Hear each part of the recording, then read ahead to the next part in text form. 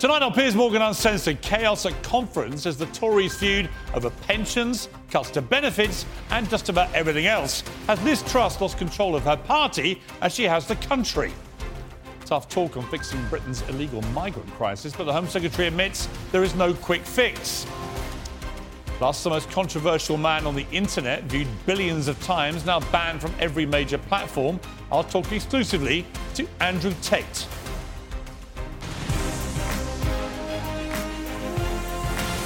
Live from London, this is Piers Morgan Uncensored. Good evening from London and welcome to Piers Morgan Uncensored. The Conservative Party conference was supposed to be a victory parade for new Prime Minister Liz Truss. It's turning into something more like a bar brawl. Speeches by the Home Secretary and Foreign Secretary today should have put the migrant crisis and Ukraine's war on centre stage. Instead, yet again, it's squabbling in the Conservative Party that everyone's talking about. Truss was badly bruised by the tax cut farce of her own making. This morning she did what all embattled PMs do. She put on a hard hat and then threw her Chancellor firmly under the trust bus. You made clear that it was your Chancellor who made the decision in the first place about scrapping the top rate of tax. Why would you in future leave big decisions to him again when he got such an important early decision wrong?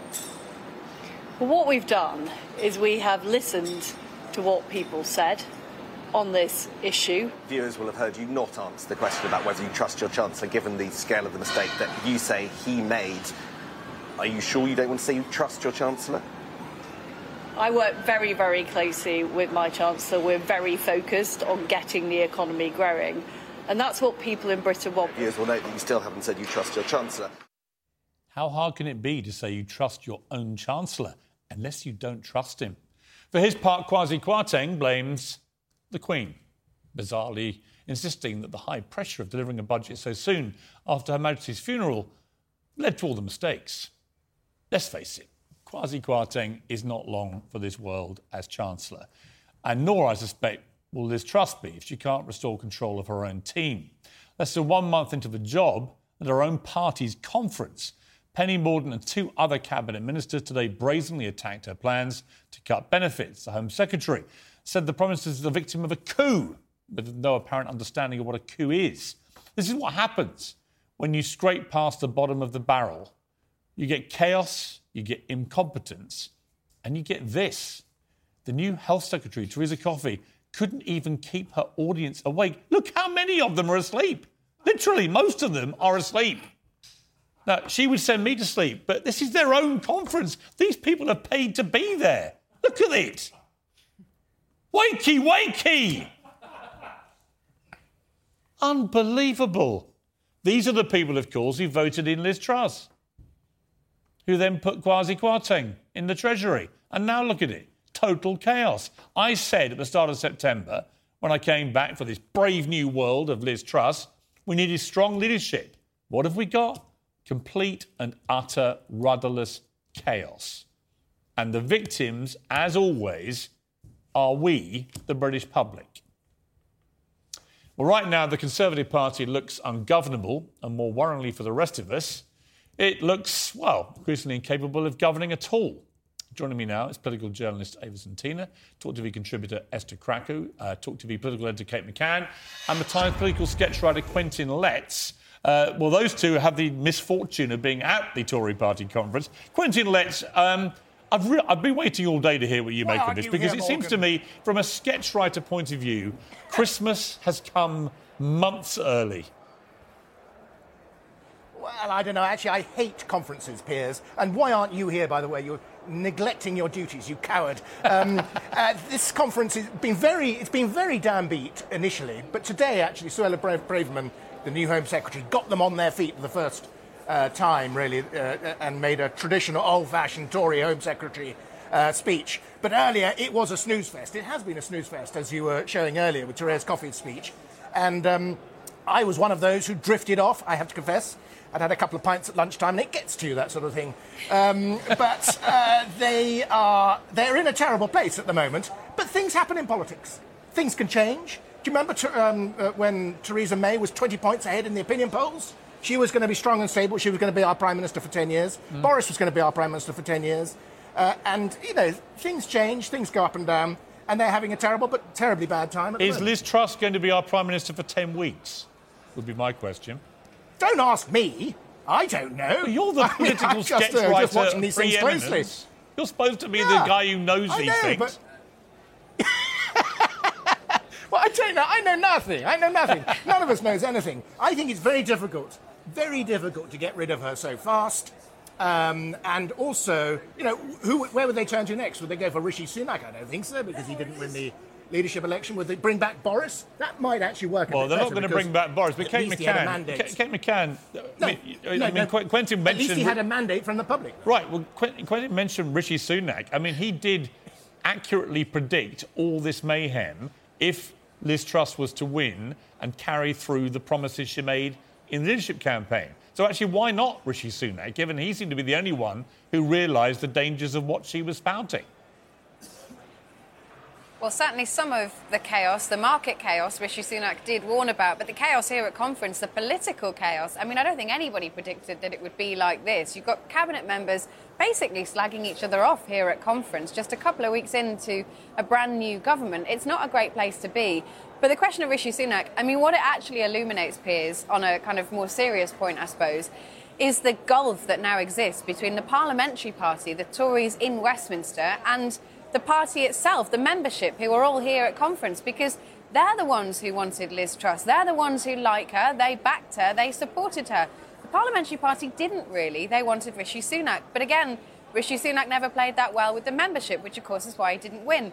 And that gulf is a problem, because when you come to conference and people want to hear exciting new policies, there's a disagreement. There are some in the cabinet who are saying we should do this. There are others who say we definitely shouldn't.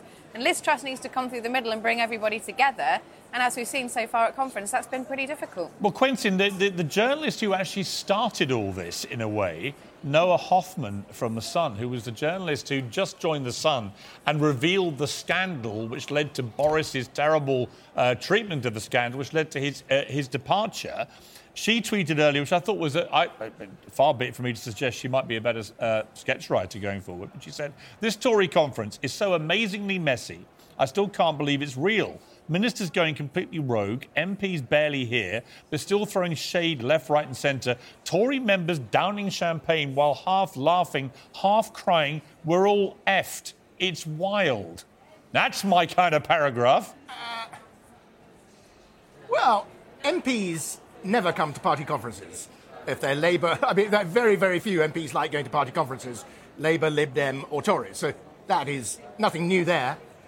People getting tipsy at party conferences, it has been known, Morgan, to happen, I'm afraid. I think I've got tipsy with you, actually. None of that is new. And I have to say, I remember the Ian Duncan Smith years, the party conferences. They were ghastly events.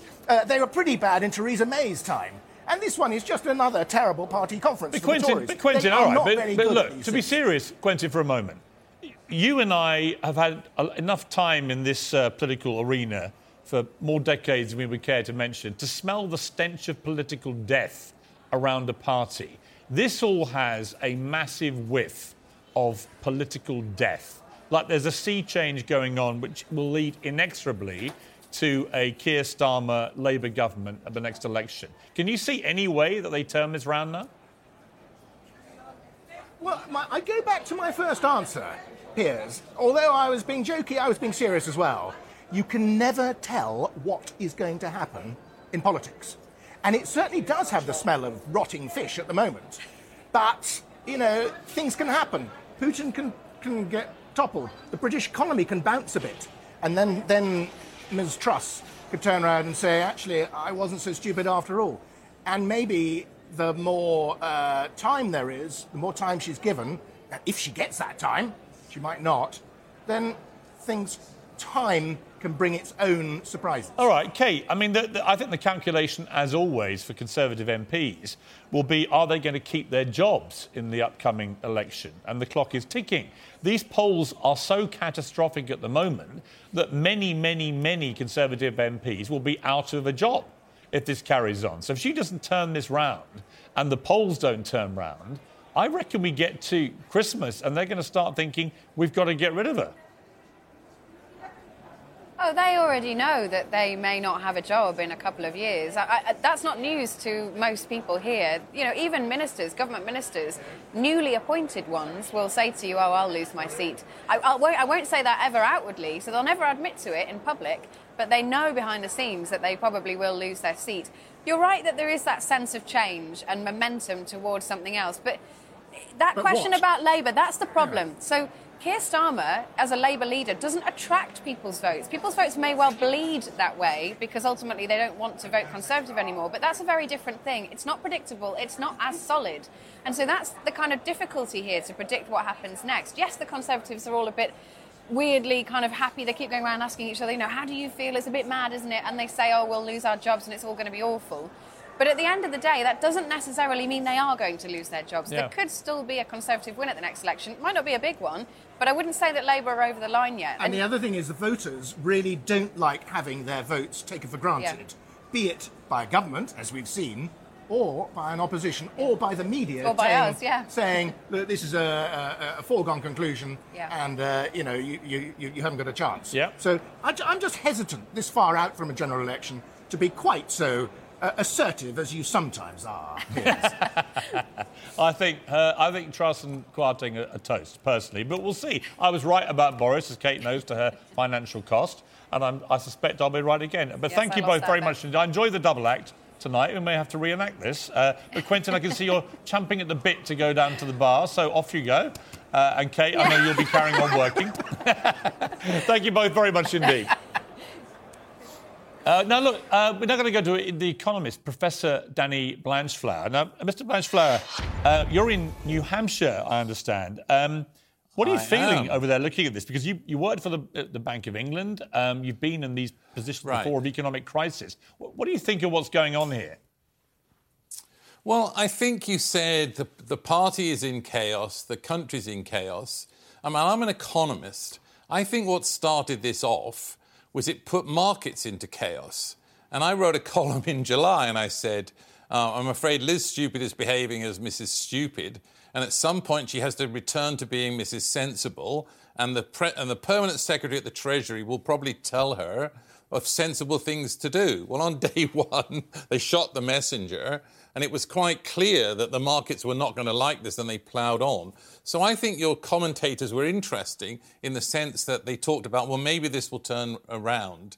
I think in terms of the economics, Pandora's box has been opened. This is a complete disaster. And actually, I think there's a conference that's actually probably even more important than the Tory party conference, which is next week. And next week has the meeting of the IMF in Washington, D.C., and I suspect you're going to hear cataclysmic commentary from finance ministers all around the world, and they're going to come, and journalists are going to come back to Truss and Kwarteng and say, look what you've done, you've messed up the world.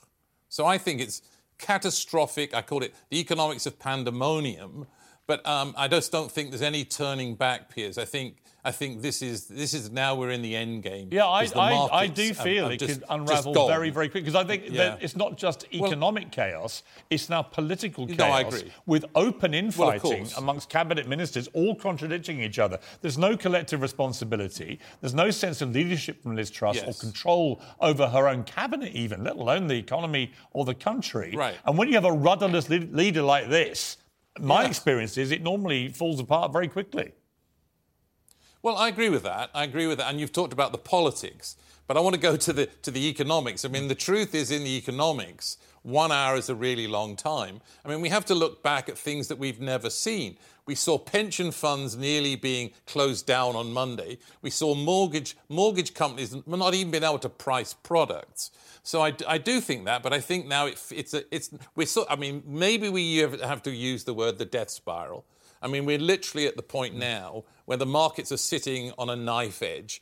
And I've sat there long and hard trying to think, well, if Piers Morgan and I were the Chancellor and the Governor of the Bank of England, what could we do? And I think the answer is it's very, very hard to see.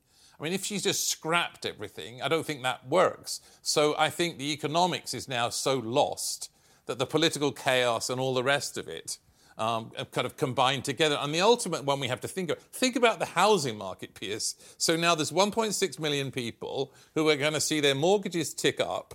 We've got all these youngsters who were trying to buy a new house and can't. So this is a disaster coming. And what's the Bank of England going to have to do? It's going to have to raise rates. So now you have to think, the woman on the Mile End Road omnibus is going to stand up and say, what about me? And a mile down the road, the bankers are getting extra bonuses. So I think everything you've said I agree with, but I want to add to it that I think what will drive everything will be the economics. Because now he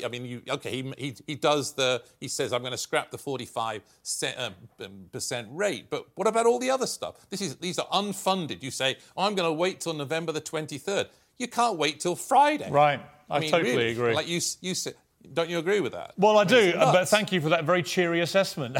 I think that's going to... I'm afraid that the worst thing about it is I kind of agree with you. I think from an economic point of view, everyone I've talked to who knows about economics thinks this has been a total basket case. And it's staggering to me that the Conservative Party, which has always historically prided itself on being the party of economic competence, has now been exposed as so unbelievably incompetent with the economy. But that's where we are. Professor, thank you very much indeed. But I think the question... final word to you. Thank you very much, of course. Thank you. The final word to you, I was going to say the question... the final question I think you have to ask people is, what are you going to do to calm this all down? I mean, you're going to have the Chancellor. OK, all of this stuff, but what are you going to do to calm everything down? And he has no clue. So that's the killer question. Yep, it is. You can't stop it, can you? You can't. Professor, I'm afraid I agree with you, which is not what I wanted to do because it's so doom-laden, but I agree. No. Thank you very much indeed for joining me. I appreciate it. Of course. Thanks for having me. Quick word with my pack. We'll come back for more after the break. But as to your reaction to all this, because, I mean, you hear a top economist who was literally on the Bank of England's Monetary Policy Committee for 3 years saying, basically, this is economic apocalypse. I mean, I think it's very clear that Liz Truss is dealing with a very... let's say inexperienced media team, because I've spoken to people that said the biggest issue was the lack of communication. The markets weren't expecting this, so naturally they will get spooked. And then there were questions around obviously scrapping the top rate of tax, when it's like, why didn't you raise the personal allowance threshold so people on lower incomes can actually keep more of their money, as opposed to people that don't really need to keep more of their money getting a tax break? Because if you balance the books, it would roughly be about the same if you pushed up the personal tax allowance. So I think that's the biggest issue, is the lack of communication. So now communication moving forward is key. You need to rein in your cabinet members that are trying to make a name for themselves. Well, they've all gone rogue. I mean, but that's the problem, exactly. I mean, where is the whip? But it's because they're doing this because she herself doesn't inspire confidence. I said if Rishi Sunak won the leadership, the Tories have definitely lost. And I think the reason why Conservative voters took the chance with Liz is because they felt that she would at least come up with something new. Yeah, you see, I don't actually agree with that, because I think Rishi is economically competent. And I think but he's not politically sexy. Well, he doesn't attract voters. We're now seeing what political sex looks like, and it's pretty damn ugly. Ava, let me bring you in here. I mean, it's an interesting thing, because if you actually talk to some people about it, they say, look, some of the policy stuff obviously applies right the way down the line to the poorest people in the community, but it's all been sold optics-wise as taking care of bankers, the wealthier sections of society, sparing the windfall tax for energy companies and so on. What do you think? You do take the Michael a little bit when you say that they're economically literate. I mean, over the last 12 years, we've experienced austerity, which killed 130,000 people, and now we're in another economic crisis. The Tories have been in power for 12 years. And all we've experienced is stagnation. But I just want to pick up on something you said about her cabinet ministers all going rogue. You know who that reminds me of is Margaret Thatcher. So she's got the chance now to actually kick out everyone in her cabinet and start afresh. The problem is, Margaret Thatcher famously was the ladies not for turning, was her big speech. And that was her thing, that she just didn't go back on policy, however tough it was, however hard it played out. What you're seeing with Liz Truss, at the very first hurdle, the first time that her opponents inside her own party come for her, led by Michael Gove, she wilts and she turns and she does a U-turn. I think that to me is shockingly weak. Yeah. Even if she had to do it, politically it is, I think, she's disastrous. lost a lot of the confidence of natural Tory voters, because it's like, how can we take you seriously now? I agree. Let's take a short break. We'll come back and talk about... Sona Braverman tonight has been talking about migration and asylum seekers. Pretty controversial stuff coming from the new Home Secretary. We'll talk about that after the break. And a first look at my exclusive interview with possibly the most hated and controversial man on the internet, Andrew Tate. Don't want to miss this.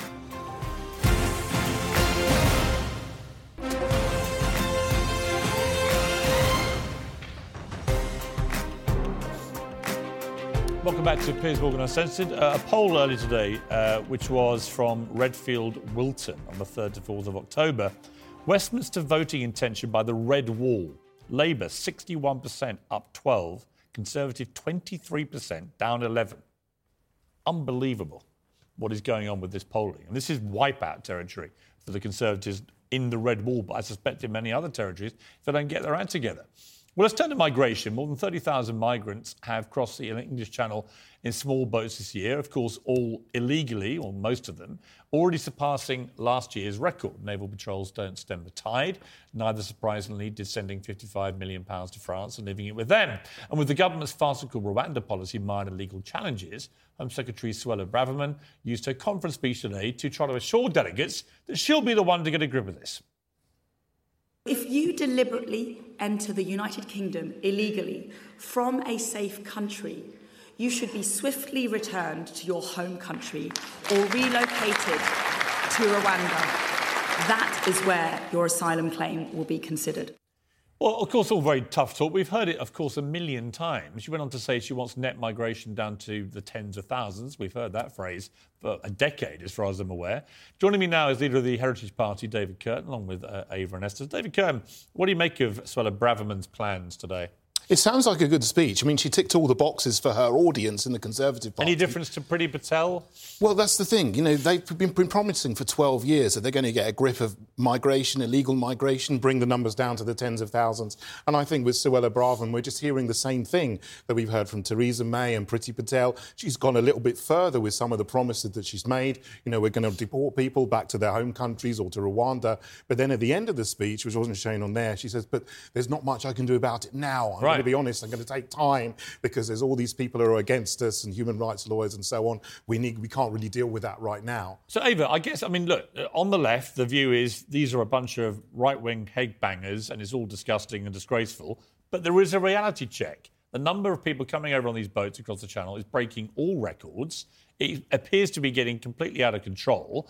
People are dying in the process, which is awful. What do we do about it as a country? Yeah, but you need people to believe that so that you can put out this kind of fluff. Well, the and numbers make people don't lie. believe that we're being invaded and we're not. And they're not migrants, they're refugees. I spend a lot of time... They're not all refugees, are they? I spend a lot of time in Calais, and a lot of these people are from Afghanistan, which we have just pulled out of. And a lot, it turned out, also from Albania who are economic migrants. Have you been to Calais? I haven't seen one Albanian down there, but I do see a lot of Iraqis. I see a lot of Kurds. I see a lot of... The one day you spent in Calais, I have one day. Do you know how much time I spent on that? I will take you down to Calais, and you can see that all of this is farce. But the thing is...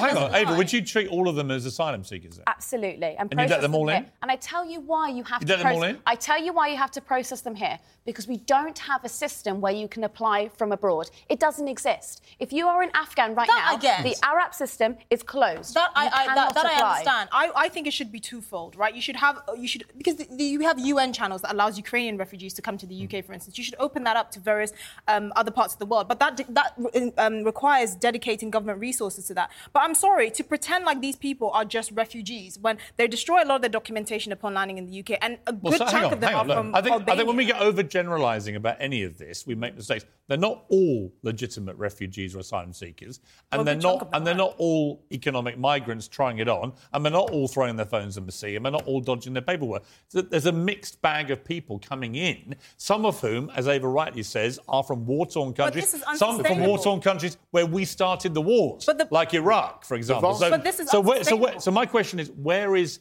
the heart and soul of this country when it comes to asylum and refugees, and where is the more perhaps hard-hearted head saying we can't let this channel migration on these small boats continue in the way that it is? I think the heart and soul should be with women and children who actually go through official channels, of which there should be more of to come to the UK. The fact that these are all... the fact these are young, able-bodied men speaks volumes. No. And then men come over to pave the way so they can bring their families over. It's because military-aged my father, if we were in trouble, my dad would go, and then he would bring me and my mum. That's cowardice. You just would... You would send your wife and child to safety first before you join, because they don't know if it's safe, because they're going with smugglers. The vast majority are military-aged men. They're coming coming from a safe country. They're coming from France or Belgium. That's a safe country. So they're actually shopping around for the country where they have the best benefit. They're not if they're shopping around. genuine They speak refugees, the language or they have family they would here. claim asylum in the first safe country you can get to. If you're running for your life, you'd be running for your life with your family, with your wife, with your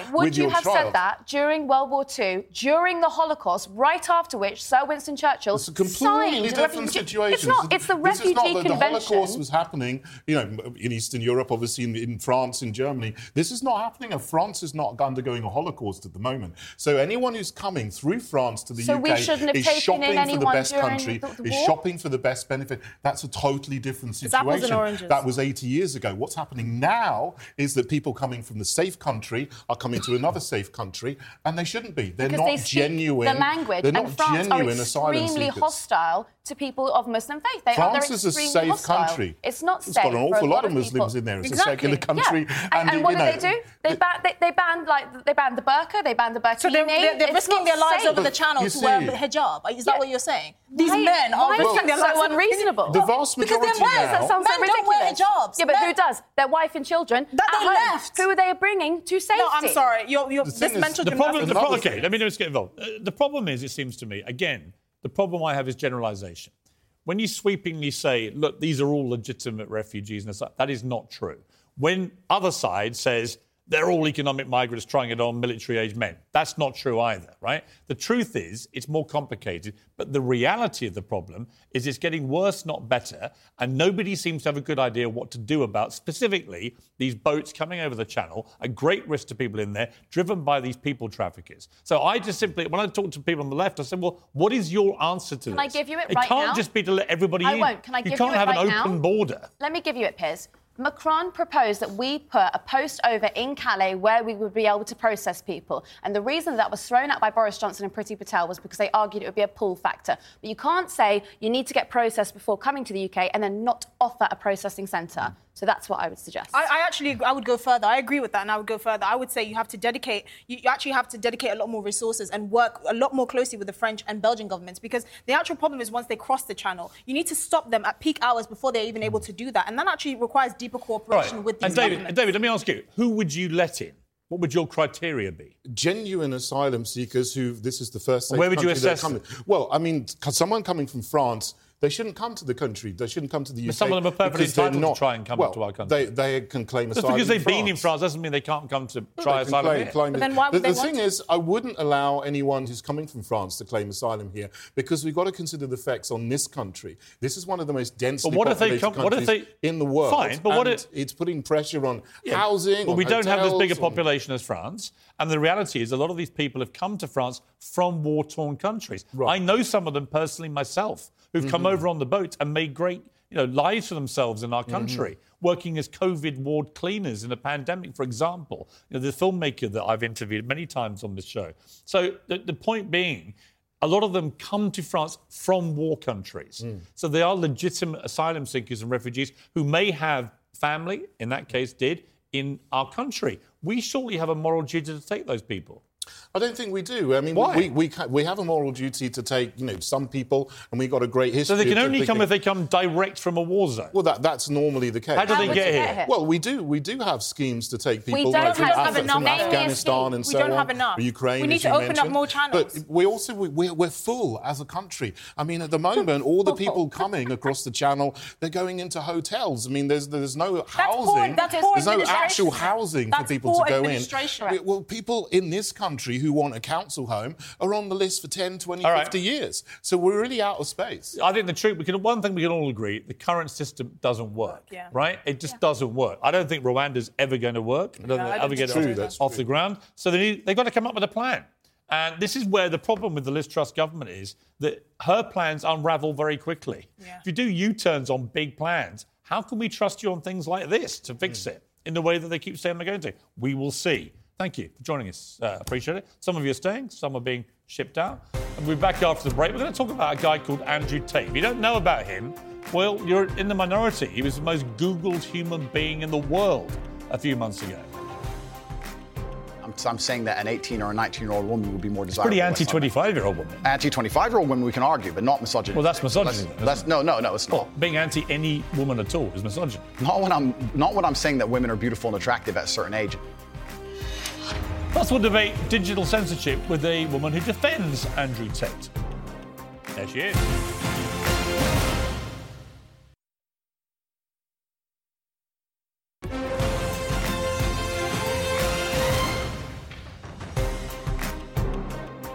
Andrew Tate's the most famous man you've probably never heard of, but the chances are your children will have. Videos of Tate have been viewed billions of times online. He's built an enormous following of mostly young men, and his often scandalous views about women that have made him notorious across the world. Views like this.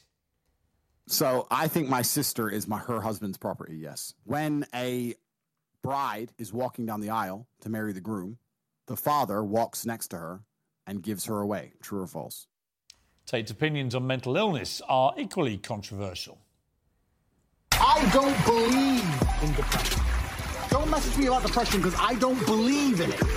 If you're asleep in your bed in the middle of the night and you hear a noise and you believe in ghosts, now you're afraid. But if you don't believe in ghosts, it's the wind and you go back to sleep. You give the ghosts power by believing in them. Well, this summer, every major social media platform banned Tate amid a global backlash and concerns about his influence on the young people who watch him. But copies of his videos are still shared millions of times every day. This show is called Uncensored. One of the challenges views directly, so he flew from Romania to sit here in this studio, and the full explosive interview airs later this week. Here's a bit of what's to come. Do you respect women? Absolutely. Why wouldn't I? Do you think that 18, 19-year-old women are more attractive than 25-year-old women? I think there's attractive people. That's a loaded question. I don't know. Well, it's not really, is it? I can't. You know why I'm asking you? Of course I do, but I can't sit here and say. For the benefit of viewers who don't know why I'm asking, you said this. In general, this is also one of the reasons men find youth attractive. You want to blow up the internet? I'll blow up the internet right effing now. The reason 18 and 19-year-olds are more attractive than 25-year-olds is because they've been through less dick. People say, oh, you can't say that, but yes, I can. A 19-year-old is more attractive than a 26-year-old woman, and I'll tell you why. Because that 26-year-old has talked to more guys, been to the club more times, been effed and dumped more times, more arguments, more mess, more for me to clean up. That is misogyny. Why? Because you are encouraging a mindset about 25-year-old women that makes them sound out to be infinitely less desirable than 18, 19-year-olds, and having effectively been having too much sex to be taken in a more respectful way. Well, firstly, even if that was the case, that wouldn't be misogyny. Well, what did you mean by what you said? That's not misogyny because it's not anti-women. I'm saying that an 18 or a 19-year-old woman would be more desirable. Pretty anti-25-year-old woman. Anti-25-year-old women we can argue, but not misogyny. Well, that's misogyny then, isn't it? No, it's not. Well, being anti any woman at all is misogyny. Not when I'm saying that women are beautiful and attractive at a certain age and saying the age. You're saying 18, 19-year-olds are more attractive than 25. Well, then ageist perhaps, but misogynistic absolutely not. But you just accepted it was misogyny. No, I didn't. You said it was misogyny. I'm telling you, no, it's not. But if a 26-year-old woman is watching this and has heard those comments, yeah, would you just say to her, look, I'm sorry, I shouldn't have said that? No, I won't. I will say that I am sorry that offends you.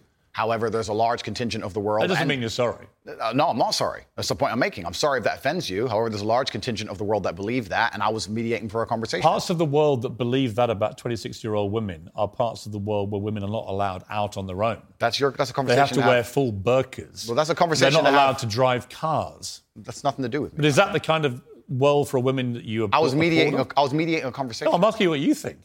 I don't live in a country where that happens. You're using that as the excuse for why you're not sorry for saying it. It's not an excuse. Is that there are parts of the world where this is fine. My friend. So my question to you is, well, do you think it's fine? I don't think it's fine. I live in a world where... You don't think it's fine? This isn't that hard, Andrew. You can simply say, Piers, you know what? With the benefit of hindsight, I wish I hadn't said it like that. And if a 26-year-old woman's watching, I'm sorry I said that, because that actually is blatantly misogynist. And even though that's a view held by other parts of the world, it's not a view I share. Now, I would respect you more if you said that than if you try and say, well, it's said in other parts of the world, so I'm not sorry. I think that doesn't tell me what you think. Then you need to understand why my content existed in the first place. My content existed because I tried my very hardest to be an absolute and utter realist, especially with uncomfortable truths. I was pointing out that very uncomfortable... Is that a truth, then? It's an uncomfortable truth in many parts of the world. It's not a truth that I'm happy about. An inquest this week found that a 14-year-old girl, Molly Russell, died from an act of self-harm while suffering from depression and the negative effects of online content. The coroner said she was exposed to material that may have influenced her in a negative way, and in addition, what started as depression had become a much more serious depressive illness, and she very sadly took her life. That's absolutely disgusting. Right. Her father... It's terrible. Her father's campaign for better protections against potentially dangerous social media algorithms, right? It says that the particularly graphic content she saw romanticised acts of self-harm, normalised her condition, and focused on a limited and irrational view without any counterbalance of normality. First of all, what is your response to that? Nothing to do with you. That's the first thing. Yeah, it is nothing to do with me. The fact that a 14-year-old girl took her life is truly sad. The world we live in today is... The fact that something like that happened is almost mind-blowing to me. That's truly sad. I actually feel sad inside to see something like that. What has come clear to me in the interview is that a lot of things you say you wouldn't say now that you've said before. But I'd say them differently, perhaps. Yeah, right. So to me, that's an acceptance, not just that you want to get back on platforms, because maybe that was one of the reasons you were no platform, but that you've recognised and understood the potential harm to the wrong kind of impressionable mind by some of the things you've said. Would that be fair? I think that's 80% fair. I recognise and understand that with massive fame, you have to be more careful about being misconstrued. Like I said earlier, 1% of people misunderstanding you doesn't matter with a small audience. It matters with a very large audience. With power comes responsibility. I still believe the things I say. I do not want to be a negative force for the world. I also understand that I am a man who's lived a very difficult, nuanced life, and I am capable of making nuanced points that may be misunderstood by teenagers. However, that can be said about anybody and everything. Every opinion online can be misunderstood by children. Trying to protect children from the internet is a very interesting subject in and of itself, because I would argue that 80% of the content on the internet can be negative or detrimental to a young mind that doesn't understand the world. So, interesting early preview there of my interview with Andrew Tate. Like I say, very controversial guy. He's banned from all social media. But I believe in giving people a chance to have their say and hold them to account, which is what I do with him. But at what point does free speech become hate speech? At what point does someone like him deserve or not deserve to be deplatformed from all social media? We'll debate that after the break with a woman who defends Andrew Tate and with a journalist who sat with him and raised similar thoughts, I think, as I did, which is not quite sure where that line is or whether he did in fact cross it. Be back after the break.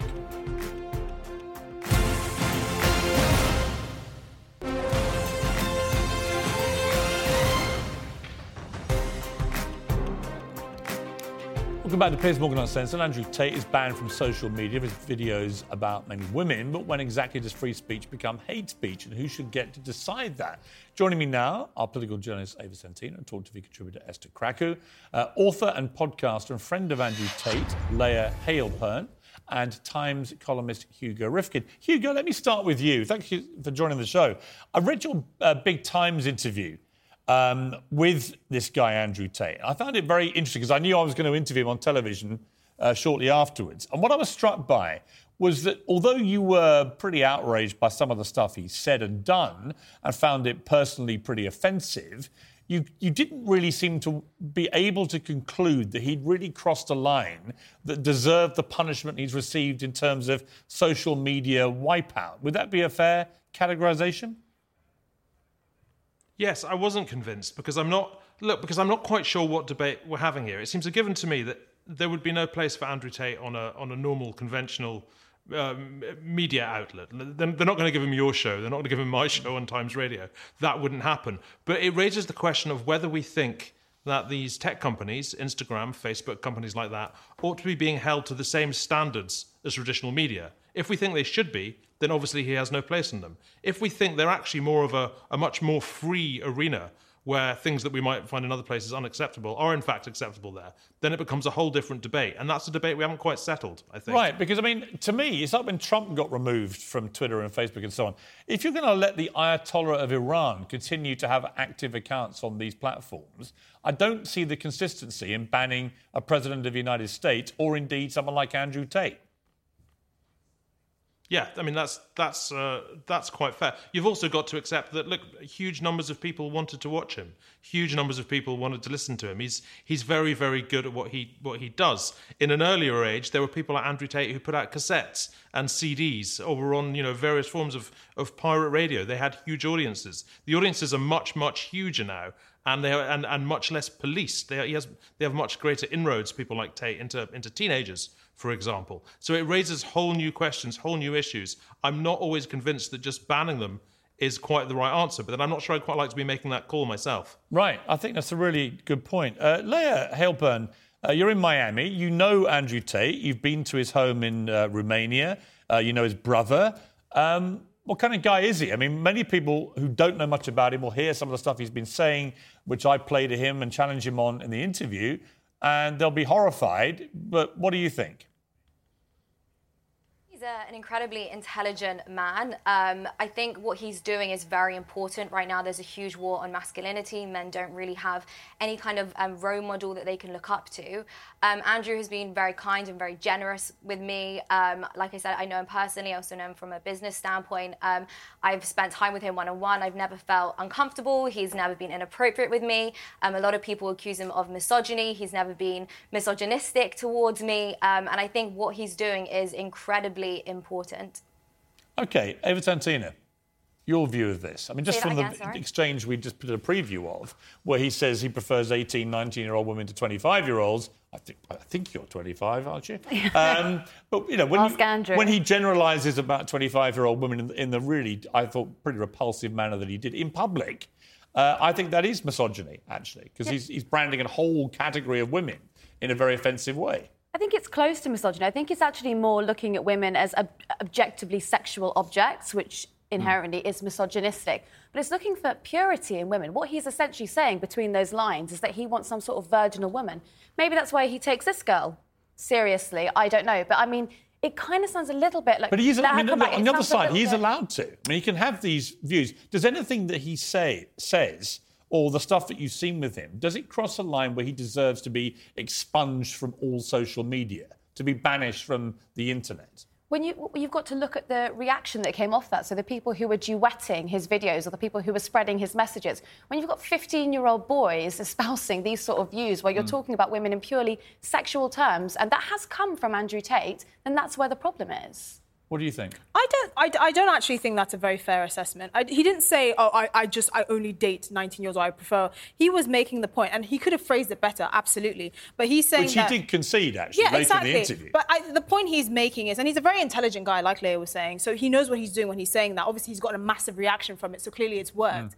But the point is, he's saying that younger women who have had less experience with men in general are more desirable because they don't come with a certain amount of baggage. Now, you could say there are women that are more experienced that come with less baggage because they know what they want or they're more mature mentally. But my view is you shouldn't be talking about women in that generalised way at all of any age group. But there are people with those I know a lot of 25-year-old women in my time. They're all very different. It's like the idea that you bracket them all in this revolting way, which he did, which is just a lad in a nightclub kind of way. It's fine, but that's a generalisation. To do it with a big following, I think, is a malevolent influence. And what is implied there is their sexual history. That is what he's talking about. Yeah. But there are women that are 18 that have a more elaborate sexual history. Well, let me ask Hugo. Hugo, you spent quite a lot of time with him for your big interview for The Times. What did you actually make of him by the end? When you came away, what did you think of him? Oh, we got on very well, but then we were two men sitting in his cigar room, bantering. We had a good chat and a very honest chat. I mean, we had a very similar conversation to the conversation you're having at the moment. I think in different circumstances, I wouldn't have liked to introduce him to my wife. I wouldn't have liked to have to hang out with him with my female friends. I think that'd be intensely uncomfortable. But I noticed the way that at the moment, what we're doing, we're debating whether or not he's nice. Whether or not the things he thinks are nice or right. What we're not debating is whether or not they should be allowed. Right. And I think it slightly worries me that we've drifted into thinking those are the same debate. I agree. When did we already become the moral arbiters for whether people should be allowed a social media platform? I mean, let me go back to Leah. I mean, to me, you might find Andrew Tate's views offensive, unsavoury, misogynist, as I did on some occasions with him, although he made some concessions in the interview. I'm not sure by the end that I concluded he'd done anything really so heinous he deserved the punishment he's got. That was my real conclusion, if I'm honest. Yeah, I don't think he said anything wrong. I think all he's doing is talking about reality. And I don't think it's misogynistic to say you prefer a woman that's 18 versus 25. It's literally just a sexual preference. It's the same reason why young women prefer older men. Just to jump in, I don't think... Yeah, but I don't think that's the misogyny. I had this argument with my sons earlier when they saw the clip. The misogyny isn't that he has a preference for girls of 18, 19, over 25. The misogyny is in the way he talks about every woman who's 25. But that's as just if they're all the same reaction. and they've all been through this tawdry background which he finds so distasteful. That's obviously ludicrous. Well, I think he speaks with a lot of hyperbole. His goal was to go viral. Obviously, as Esther mentioned, not all 25-year-old women have been sleeping with every single man that they meet in a nightclub. So there's always exceptions. But I just think in general, a 25-year-old woman obviously has had more experience than an 18-year-old woman. And some men prefer that. Some men don't like that. And I think that's completely fine. I think what really scares me is the censorship that we see online. On Twitter, there's actually porn on Twitter. You have terrorists on Twitter. And yet a man who's just talking about reality and the real dynamics between men and women. You know what? I have to say, Leah, I think you make a good point. I think the Taliban have Twitter accounts. The Ayatollah of Iran, who's threatened to wipe out Israel, has a Twitter account. Donald Trump doesn't. Andrew Tate doesn't. Why? I can't really get a satisfactory response from these platforms. So it's a very interesting debate, I think, to be had. We're going to run the full interview with Andrew Tate. The whole thing will appear on YouTube by the end of the week. We're going to run a good hour of it later in the week. It is a fascinating watch, I have to say. And you might like him, you might hate him. But the real question is, should he be banned? Thank you to my panel. Thank you to Hugo. Thank you to Leah. That's it from me. You can, as I say, see it all later in the week. Whatever you're up to, keep it uncensored. Good night.